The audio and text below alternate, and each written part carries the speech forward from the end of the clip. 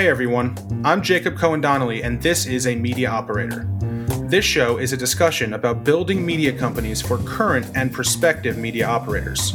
We discuss business models, products, subscriptions, advertising, commerce, everything to help you with your media business.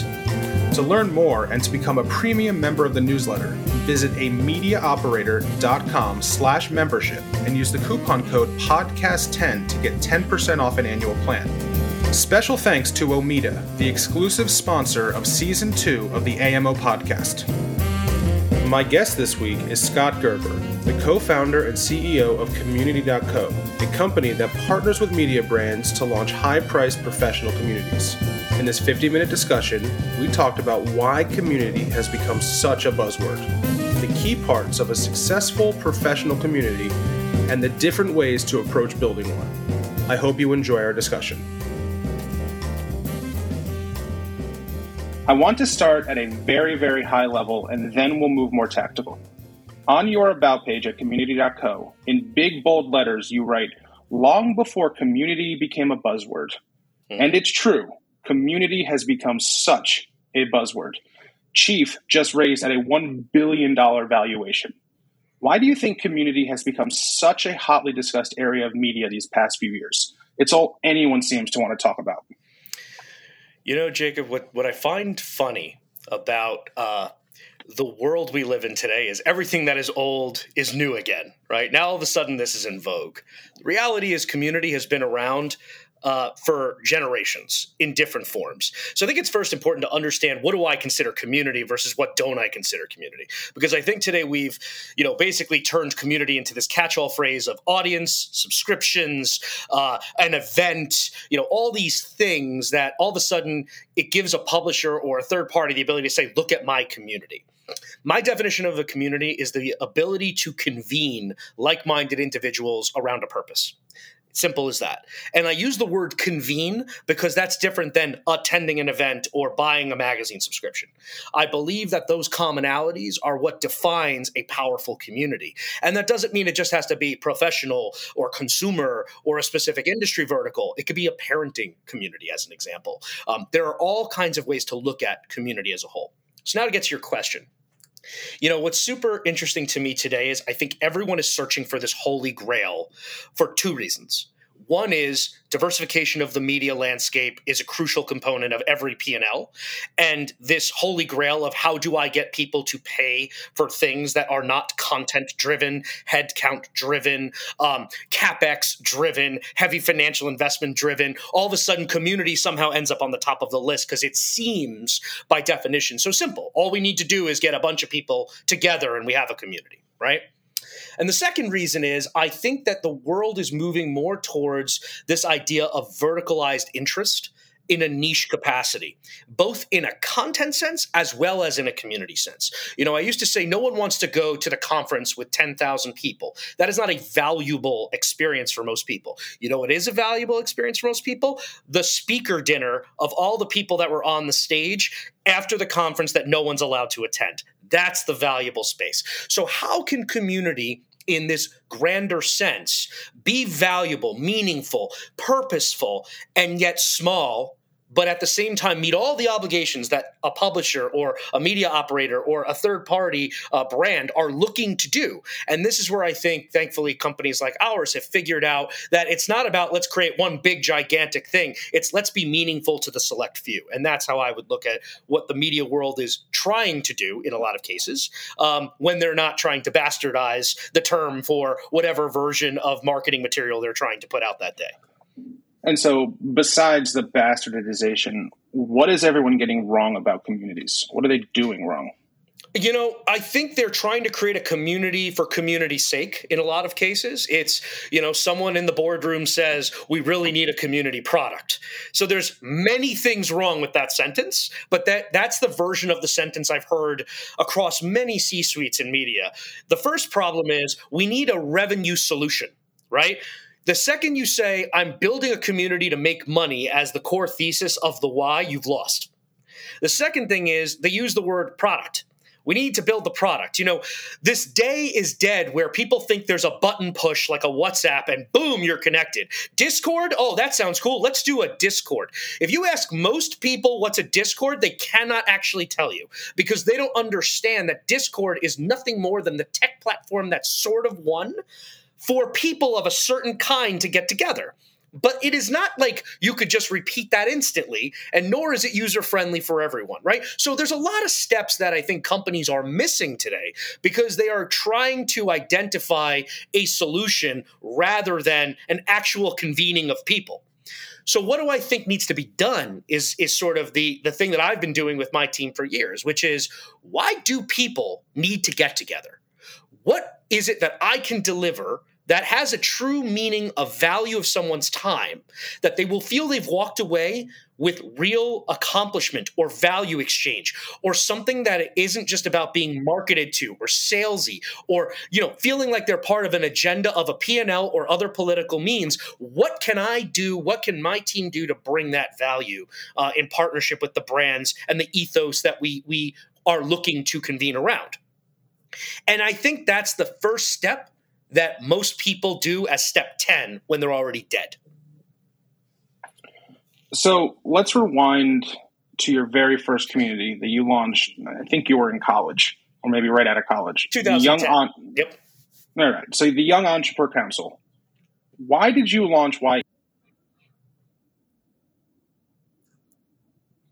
Sure. I mean, what's so interesting about true community, and there's so many true communities. And so a true community is one that's organic, wasn't started with business purpose. And then if it morphs into something because it's become powerful, then it's about how do you sustain and grow, not how do you rip as much money as you can personally or for your company.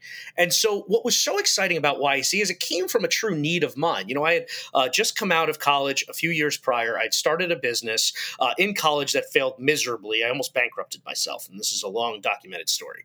And then when I started my first business, I corrected a lot of the errors of my ways because I sought people my age that had been a little bit farther ahead of me just to pick their brain and talk about what did you actually do here when I zigged, you zagged? What was it that actually occurred?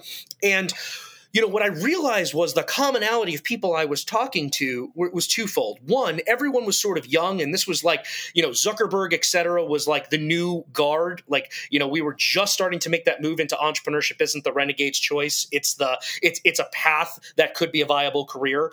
Now it seems like it's on every poster that you could find on any street in any place around the world. But the second commonality is aspirational. People our age, in our generation, wanted to give back. They wanted to help their peers, more so in some ways than other generations at that point, because that was the old guard of, don't tell anybody about your ideas. Yeah, you want to help, but it's about, proprietary information. Very, corporate world thinking rather than this sort of communal, millennial feel. And so what I started to notice when I was asking about my own things is I actually knew answers to some of their questions, even though I wasn't, in some cases, a company that had made millions at that point yet, or in some cases raised tens of millions. There were certain things like public relations that I understood very keenly around messaging or how to create a thesis or a foundation.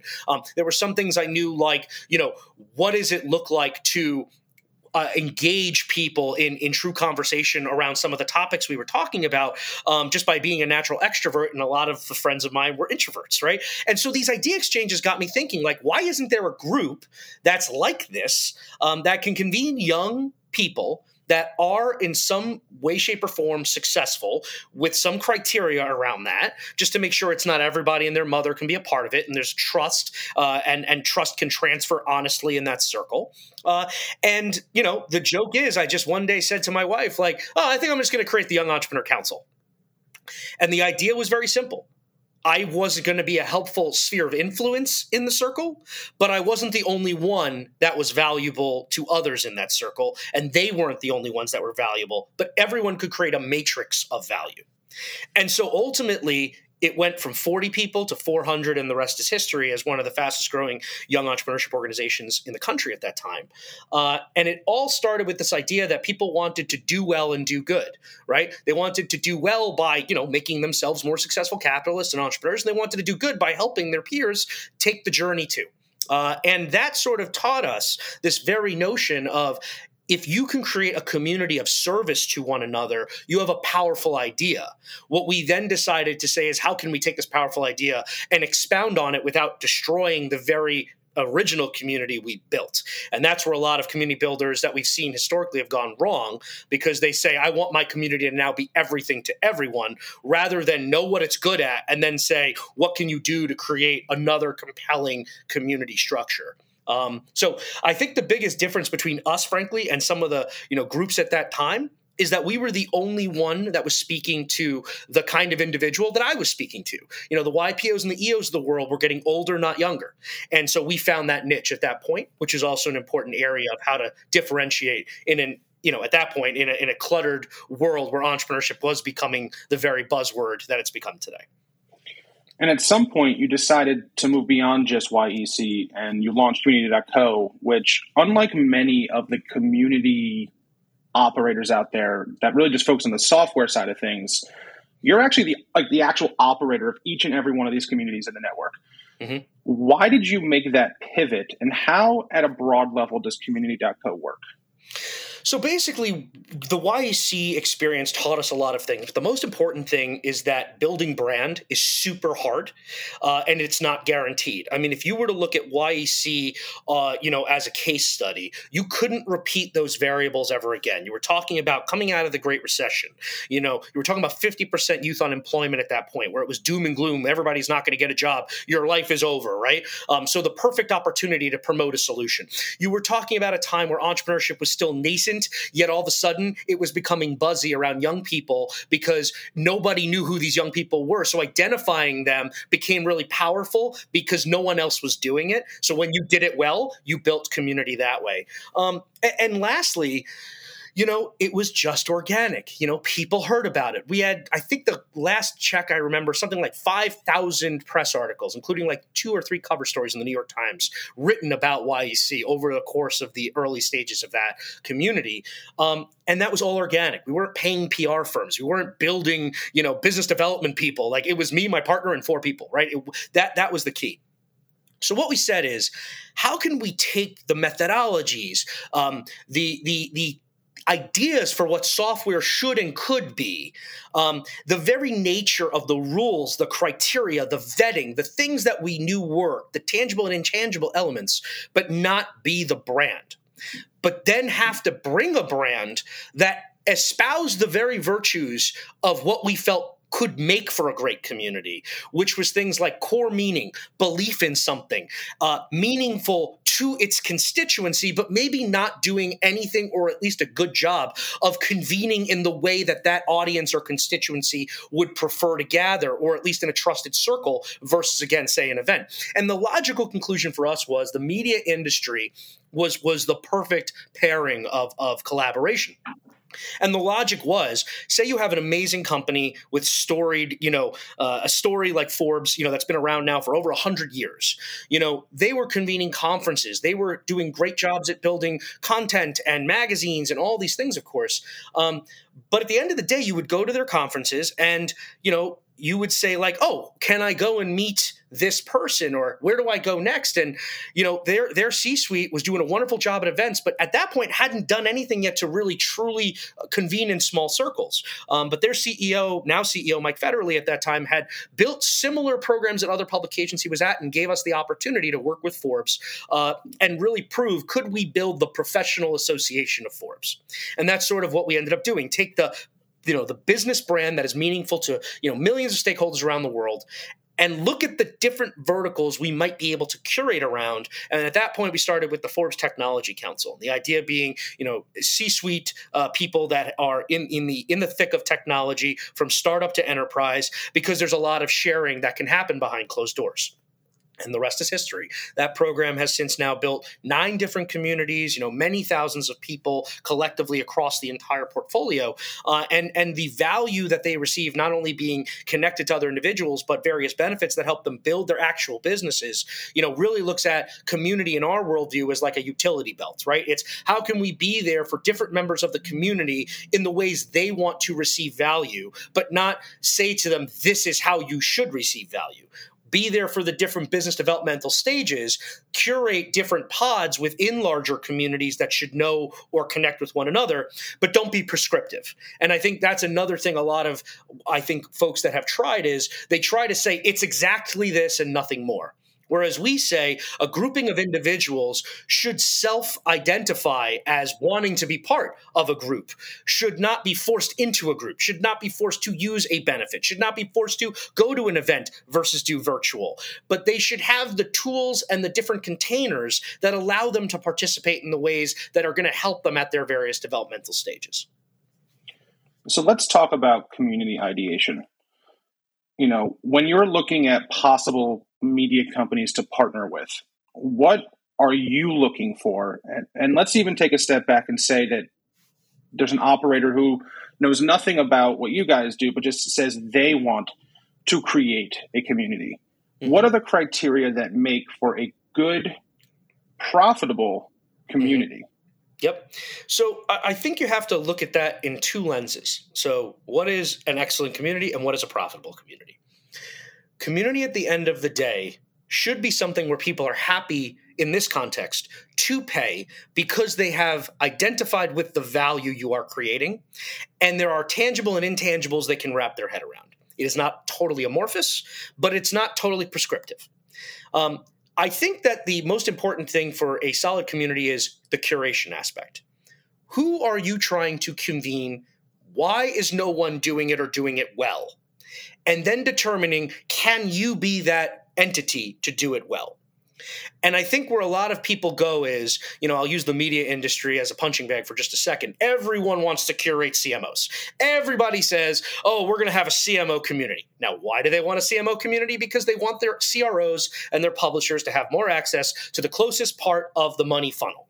That's the reason. It's not because they're doing such wonderful jobs saying my CMO community is better than your CMO community is better than your CMO community. So again, that's a business reason to start something, not a reason to build a community.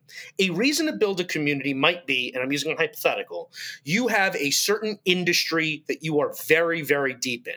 And there are different levels of individual in that community. Let's call it 10, 80, 10. 10% are basically those folks that are aspirational. It's very verticalized, so it's very specific. They want to learn, but they're not there yet.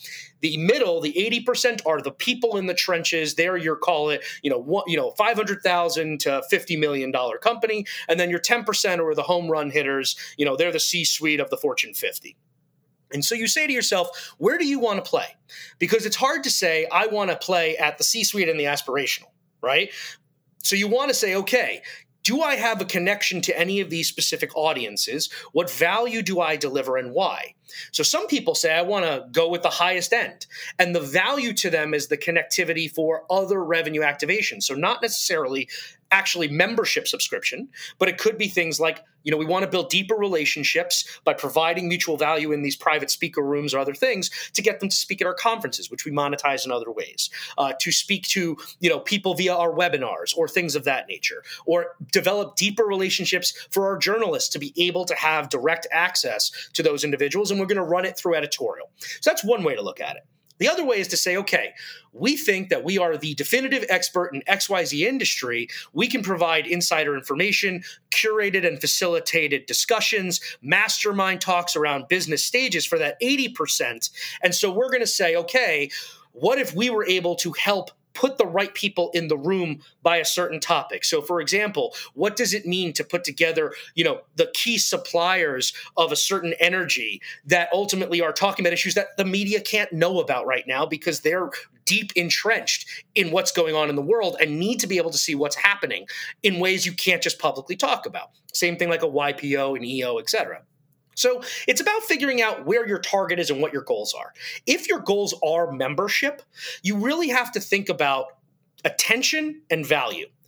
These are the busiest people on earth, entrepreneurs, business people, et cetera, in our world. And we have to make sure when we're providing value that that time, that 15 minutes to an hour, a month, a week, whatever it is, we better be giving them really strong value on their time. And that doesn't mean ROI quantifiably in dollars. It could be in information. It can be in new relationships. It can be in the case publishing, which we do. We allow our folks to publish on some of the major media outlets that we work with.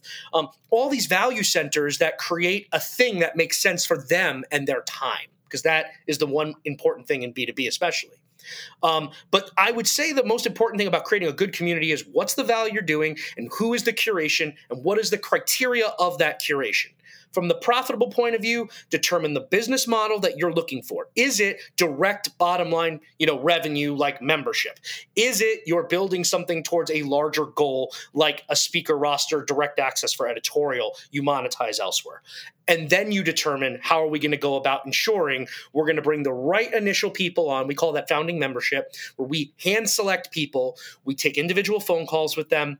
We talk to them about our aspirations for the community. We say, would you give it a shot? Would you be a part of this? Do you think that you would be active? We want to make sure initially you're really gung-ho about this, that you're getting accredited both, and the affiliation is valuable to you, and it's valuable for us to make sure you see value. And we want to hear your feedback. So they become a partner. Maybe not in the DAO sense that has gotten so popular today in buzzword terminology, but in the actual sense. Like they want to feel like stakeholders, owners, and their voice will be heard, because they themselves are so busy, they can't build their own communities. And if they could, we would probably be out of business. They would rather let someone take on all of the hard work of putting that curation time in and benefit by being a stakeholder than a builder. And that's what we've learned in how to start that process, slow roll. This episode is brought to you by Omida. On May 4th, they are hosting Omida Idea Exchange in Chicago, discussing some of the most important topics in media. I'll be there hosting a special edition of the AMO podcast, but you'll also hear from executives at Access Intelligence, Endeavor Business Media, and so many others. Don't miss your chance to register today. Visit omida.com and click OX5. And now, back to our discussion. So let's assume someone has a great idea to build a community, let's say for media operators. Mm-hmm. And someone wants to build that community for these people who work in the media business. It's on the business side, almost, kind of like what I do. Mm-hmm. What are the features? What are the things that should be offered to the community that make it stand out, that make it worth their time? Mm-hmm. Again, this goes back to what is the value you are trying to create for the individual? So let's say, for example, CROs of publishing companies are one of the verticals that you would have interest in this hypothetical AMO community that you're looking to build.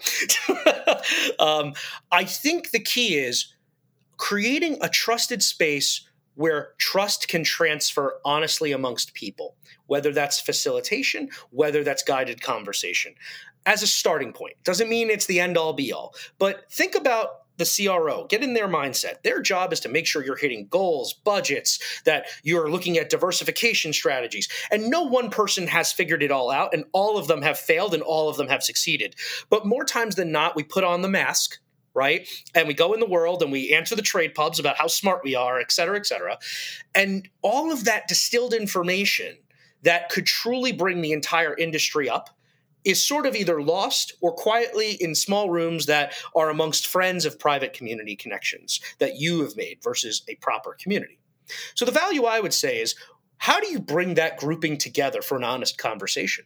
And again, it could be a dinner series, right? It doesn't have to be some big technology. It doesn't have to be some 24/7, 365 in-your-face thing. It could be quarterly. It could be biannual.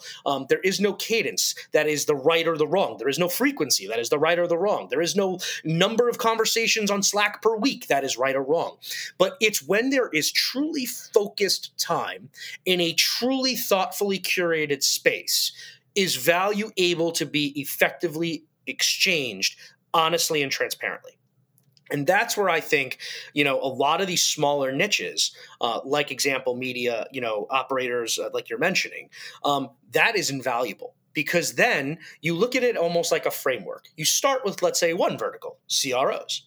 Then you might go and say it's the COO. Now it's the CEO. And now you have over, let's say, a year or 2 years, multiple verticalized communities. Well, then what's the next natural thing you can do? We're going to elevate. We're going to create a C-suite room. right? So that all ideas can be exchanged. But everyone trusts the overall umbrella because it has done such thoughtful curation that as long as you are smart about why people are gathering, never generalists. Nobody wants generalist stuff. For all the talk about consumer communities, it's not my jam. I'm not going to say they don't work, but I think that the consumer who's looking to spend, 5 minutes and 15 seconds is a very hard thing to accomplish versus you need mission critical information to do your job, to succeed in your career, to avoid missteps that could cost many thousands or tens or hundreds of thousands of dollars. That is information that ultimately cannot be found by doing a Google search, by looking at a generic interview. And it's in those kinds of trusted spaces that the riches can be found for both member and organization. Obviously, your focus is B2B communities, right? And that is what you care about. You even just suggested, communities for consumers, very hard. But let's put our consumer hat on for just a second. Sure. If I told you you had to build a community for consumers, yep, how would you do it? So it's hard to say a generic. So I'll give an example of the kinds of things I would look for. So first, you want something that has a real zealot audience around a topic. Again, that could be parenting. Right? It could be food. It could be any of those things.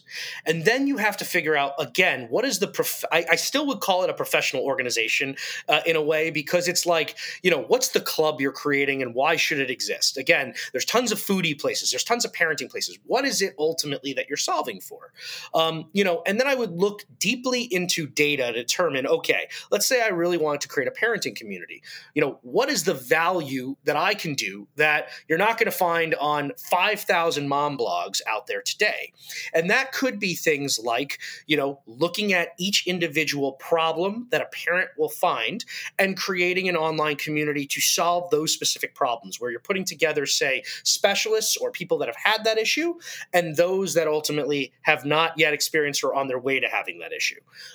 Another way to look at it could be ensuring that they have direct access to people that they respect and admire. Again, this is nothing new. Webinars and other such things to learn information. Again, consumers at the end of the day are just like professionals. They don't want time wasted. They don't want generic connections. There's all kinds of things for, like, if you're looking for things like dating or whatever, that's a different kind of connection, right? This is truly like, I'm going to spend X amount of time every month in something. You have to be able to provide that in a value sense. One thing I've always been impressed by, you look at like Food and Wine and what that Meredith has had with like the Food and Wine festivals. I find that to be a fantastic example of what consumer community can be.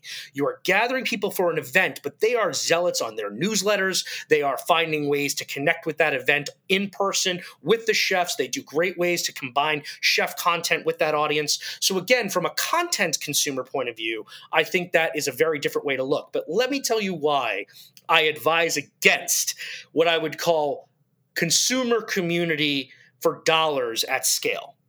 The consumer today is a very different beast than it was 10, 15, 20 years ago. Information overload is so high right now that valuing consumer day-to-day generic information versus mission-critical, professional insights, super difficult, which is why it's low ticket price, which is why it's very hard to monetize.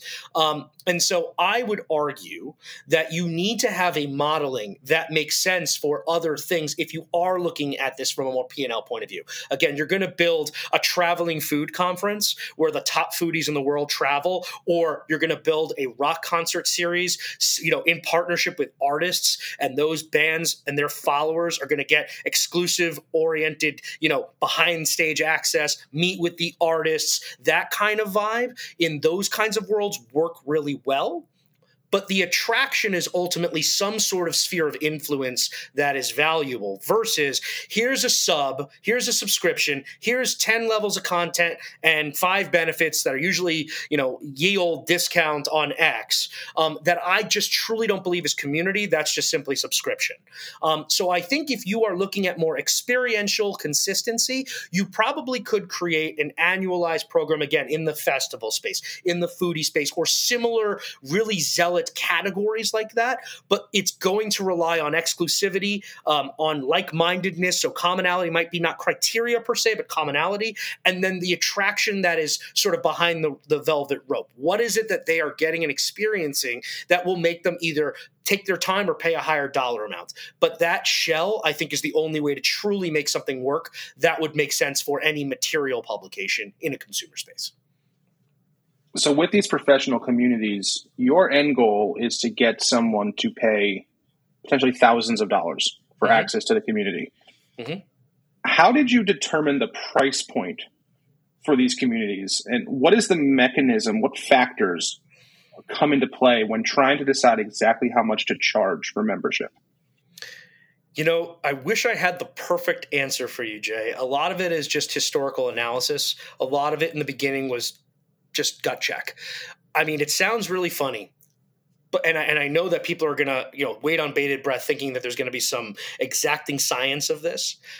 We came up with our first price because when I was originally calling every person we wanted to join myself, I asked them, if we do our job, what do you think this is worth to you? And that's how we set our original price points. So I think you have to ask. A lot of times people are just so worried about price sensitivity and making sure there's this magic P&L and what the up and to the right chart's going to look like based on compounding and all these things that are just so nonsense until you get your first 5 people in the door and they tell you you have value in their lives, that I feel like it's more about being there every single step of the way for those initial members. And I'm talking not the scalable stuff. I mean, you should know them by name. You should be in the trenches in their events or gatherings. You should be participating. You should be convening them. You should be providing special value that isn't on the website of benefits. Because when you lock those initial ambassadors, if they are sold in on value and opportunity and return on their time, the amplification of value that comes from that early cohort is invaluable. Because they will tell forever a better story than you will. They will always be the ones that sell your members versus your sales script, your website, your anything. And again, this is not anything novel. I mean, ambassador referrals, this is all common sense stuff for, as long as there's been quote unquote marketing. But when you are in the people business, don't act like you are in anything but. And that's where I've seen most communities collapse under themselves. They put some fancy people on a website, say, look who's in, look what companies are part of our group, all these things. And then they assume that those, flashing lights of look at me, we are great. Oh my gosh, look at all these great companies that believe in us so much. And then what happens the second they get in? None of those people are participating. None of them will return those emails. Wait, the Slack isn't, I don't hear anything. I've sent 25 emails to this person. Or all of a sudden you get hit with 50 sales solicitations. Well, this wasn't what I was promised. Now you've broken a truth because you haven't set up the rules. You haven't taken the time to realize this isn't a financial exercise. It is building long-term value with long-term goals in mind. So I would say ask, but also, and this is actually a super important point, and we do this in our company today, we ask every single new member at the point of onboarding, in 1 year from now, when you are up for renewal, what is going to make the decision for you? And they tell us verbatim. It's an open response question and maybe a couple multiple choice. And our team, all we do all day long is figure out for that member how to deliver that value and put the actual equation reverse engineered in their favor from minute 1. Providing them value from the moment they give us information, because at the end, we'll be able to say, hey, John, thanks so much. We loved you being a member. We can't wait to see what you do next year, and we'll ask you all the questions to be successful again. Let's recap of all the value that you've seen as part of this. What did you think? How could we improve, et cetera, et cetera? You're building conversation from combination of data and just true humanity from minute 1. And then whether you're charging them $50, $500, $5,000, I know some organizations that charge $60,000, $70,000, $80,000. The money is secondary to the value being exchanged. And that will be a natural progression in any community you build. When somebody joins, and you've talked a lot about the marketing, and I want to understand more about how you do drive ultimately members to sign up and all that. But when someone joins, historically, what is the lifetime of a member? How long do they tend to stay engaged before they just find it's just not worth it anymore. It's not, I've got what I got from the community. So it's different across the boards, right? We have some communities I couldn't tell you because we haven't lost enough people in 9 years or 8 years to tell you. In some communities, it's 4 to 6 years. In some communities, I would say 4 years is probably around the target we look at. And the rationale isn't necessarily because they don't see value anymore. There's a number of factors, which is also important for people to realize. You have to make a conscious decision to be who you are and what you do. And, your community is going to morph and change. People are going to change jobs. People are going to leave industries. People are going to retire, right? And I think the mistake I've seen a lot of communities do is, again, because they're after this holy grail of, 95% retention or whatever nonsense number people come up with, they try to create all these offshoots. So now you create this Frankenstein monster because, we can't lose that member because it cost us so much money from a CAC to get that member. So what can we do to keep that member happy?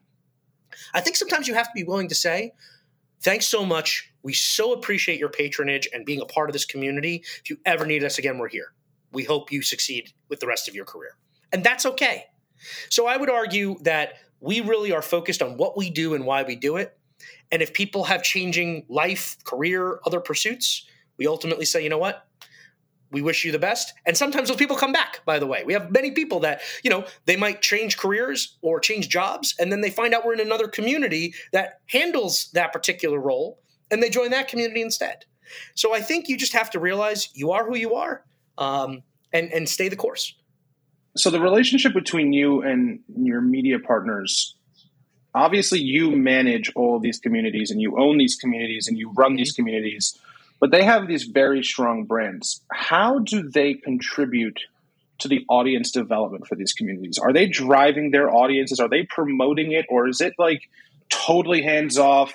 They don't think about you, and you just have to figure out how to get these people. Well, I would reverse engineer the question a little bit. We are very selective with who we work with at this point because we have to really believe that the ethos of that brand drives such loyalty and value that once you enable our modeling, we can drive something that will truly be valuable for the end consumer and member. So with that in mind, I would say we are very intertwined with our media partners. These are true joint ventures. They are, we are working with them to determine what are the audiences we think collectively we should work with. How do we look at value? How do we look at tying in, say, with some of their core opportunities that already exist? So if they have an amazing conference, how can we do something special just for membership at that conference? Again, special access, behind the rope, things like that. So we look at all different mechanisms to truly get intertwined. What I will say is that at the end of the day, and this is maybe me putting on my business versus community hat for a moment, I fundamentally believe that media companies are wonderful and incredibly impressive at building content and content models. And we are incredibly impressive of building sustainable, ongoing, and growing communities in the professional space. Like any business, I believe there are lanes for a reason, because every side is good at what they do. But if both sides were good at both things, why are we working together? And so we really believe that we have to bring the business to that publication. We believe that if we didn't need to do that, the publication would have already been successful. And because we find that most of our publishing partners are exceptional at building what I'll call, events or conferences type business, generalized community versus specific community, they wouldn't be in our wheelhouse like we are today. So I look at it as, how can we take everything that brand stands for, its assets, its very core messaging, who it's trying to talk to and speak to, breaking down that larger audience into the cohorts that make sense for deeper connection and meaningful convening, and then really be able to attract and retain that audience. So we do ask for a number of tie-ins and things, of course, like common sense marketing related, co-marketing related assets and exercises. But we really do bring the business in a box because we don't want to be a headache or a CapEx spend or a technology spend or a financial spend for any of these folks. We want to do great work and tie it in directly with what they know how to do, which is build incredible content, meaningful reporting, and valuable audiences. And so obviously you bring the business to the table, but let's assume someone decides they do want to try to do it on their own for whatever reason. What is the team that they need to build to support one of these communities? So it's certainly an interesting question. I mean, look, our company's over 200 people that do this across our portfolio. And so certainly I would not suggest go out and hire 200 people and see where it goes. But I'll also say, look, when YAC was started, it was me and my partner and one person, right? There's something magical in not overthinking this. And I think the biggest issue is people, again, are thinking about it wrong. Like we started this interview, they think about it as, how do we get this goal out of this community, rather than what is the goal that we want from the community? So when you're trying to reverse engineer for some P&L thing, you're going to stack against it. You're going to put metrics against it. You're going to say, this is where we have to be by quarter. And that's just not how businesses of this kind work, right? They work organically and naturally. People, if they feel they're being sold to, they won't participate. If they feel they're being rushed, or if they're being, constantly bombarded by messaging, or if they're being told like everything about anything that matters, that except what matters to them, they're not going to participate. So I think the most undervalued person you can hire tomorrow is a community manager. Now, let me be clear, because this is another buzzword that has come about in the community generation. When I say community manager, I do not mean a social media manager. Okay, this is not the same thing. I am talking about someone who is high-end customer touch, high-end customer experience, has worked in, whether it's hospitality, has pressed the flesh, has met people, has been involved in whether it is high-end events or things of that nature, and understands emotional intelligence at such a level that they're going to go the extra mile regardless what the marketing copy says you get on the website. That is a very hard find, but it is not someone who's going to tweet at you. It's not someone who's going to say, oh, look at my cool community on a picture they took at the bar one night with 3 people. This is not that person. So that person's your number one. You want to call him a chief community officer? I've heard that thrown around now. The reality is high-end, high-touch people person that understands the human experience, the human need, and is going to be there for the first, what I'll call 50 to 100 people. Because I will tell you right now, if you don't get to 50, you're not getting to 100. And if you don't get to 5, you're not getting to 50. That first cohort, if it takes you 2 years, you have to be willing to say that's okay. If it takes you 6 months, great too. But it's all going to be based on this initial person and how they treat that constituency and drive value for those initial people. I want to talk for just a moment about Senior Executive, which is your new publication targeting this very senior level person. Mm-hmm. And I obviously understand, I think, what you're trying to do, but what is the long-term plan here, and how does this fit into your strategy when it comes to communities? Oh, you're going to make me break some news here, Jay? Thanks so much for that. So seniorexecutive.com, our vision for it is we believe there are a number of niches in the professional world that have incredible people every day, whether running businesses or being executives at these businesses, that don't have a natural home. Right? I'm talking about like super specific titles, super specific verticals, or super specific industries. There might only be 5,000 people in the United States that have that specific thing. And because of that, traditional conference businesses and other publications don't see it as a big enough play to enter the space.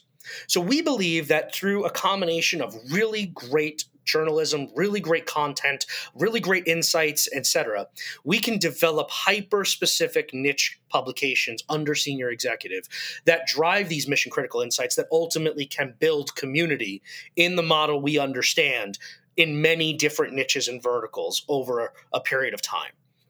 We look at this as an opportunity to really create the community for everyone, not with everyone, not for everyone, but ultimately for this exacting group, but for many like them. So I see it as an opportunity for us to truly realize how we can build, even if it ends up being 5, 10, 15,000 people in the umbrella, but ultimately that might be hundreds of individual communities or dozens. So this is our opportunity to really see, can we take what we've done for the last decade and now basically be the one-stop opportunity for all things. This doesn't mean in any way we're not doing our core business, and we're not going to compete against our core business. That would make no sense. But I just believe there are so many people that, they don't even know who to call. I mean, I've talked to some of our core demographic in the first couple we have in mind, And there is no organization. There is no publication. They don't know who to turn to. And when they go to the quote unquote communities, they're going to generalist information, not the specific person that understands me and my needs. And I believe we can deliver that in a highly verticalized way. I want to end with the same two questions that I ask every operator that comes on the show. First, what is a mistake that you have made in your career that you wish you hadn't? And what did you learn from it? Okay. Wow. I will say the biggest mistake I've ever made is overspending by assuming you need all these things, these bells and whistles and technology and all these things, until you've got what in the traditional sense, product market fit. I'll call it community market fit in this case, because you're building all this stuff thinking I've got to be like those guys. Well, I have to compete. They have Facebook groups. Oh my God, what am I going to do? I can't compete against a multi-billion-dollar enterprise. We have to look, I used to say, we have to look professional, right? That was the whole thing. What I learned was when we did these crazy things, no one used them. So I think it's what I learned is you can't spend your way to community no matter how much you want to spend. You can't market your way to community, you can't advertise your way to community. You can form community, you could be there for community, you can listen to community, and then the key word, you can invest in your community. You can't invest in creating a community. Big difference. So I would say the biggest lesson was listen more, spend less, and then once you've heard enough, spend a lot to make sure you harden and then are able to expand. And my second question is for someone who is thinking about launching a community, a professional community, what is some advice you would give them? Again, I think this is the most important factor, and I've said it kind of consistently throughout this. Think about time as the number one thing and bandwidth the number two thing. I guess those are technically connected in a lot of ways, but that people are going to judge return on their value of time as, right? Like if you're taking 15 minutes from me, what am I going to be able to participate in that makes that time worth it? It doesn't mean what am I going to earn or receive. So it's not necessarily an exercise in quantify this in a financial metric of some kind, but there's a feeling, an emotional attachment, a longing for friendship or mentorship or connectivity or, again, mission critical insights. What are you putting in that time slot so that people will make an instant connection and say, I get it, I'm in? What is that unique thing you and you alone, your publication and your publication alone, can deliver that changes the game for someone in 15 to 30 minutes a month? Because I'm being honest with you, if you think on average you're going to get people to Facebook it or WhatsApp it all day, it's not going to happen. So I would look at it more as less about time of engagement versus return of time of engagement. Because you don't care if they're on the site or on your experience or coming to every event. You care about when they activate, when they're involved and participate. Do they walk away and say, wow, that was incredible? And again, it's not because they necessarily got something in the financial sense. It's they got something they couldn't have had elsewhere. Meaningful connectivity, honest transparency, or something along those lines. If you enjoyed this episode, hit subscribe and give it a 5-star rating with your thoughts. If you want even more, sign up for the newsletter at amediaoperator.com. Each Tuesday, I analyze the latest media news, and on Fridays, I do deep dives into specific strategic and tactical topics about building media businesses. Thanks for listening, and see you next week.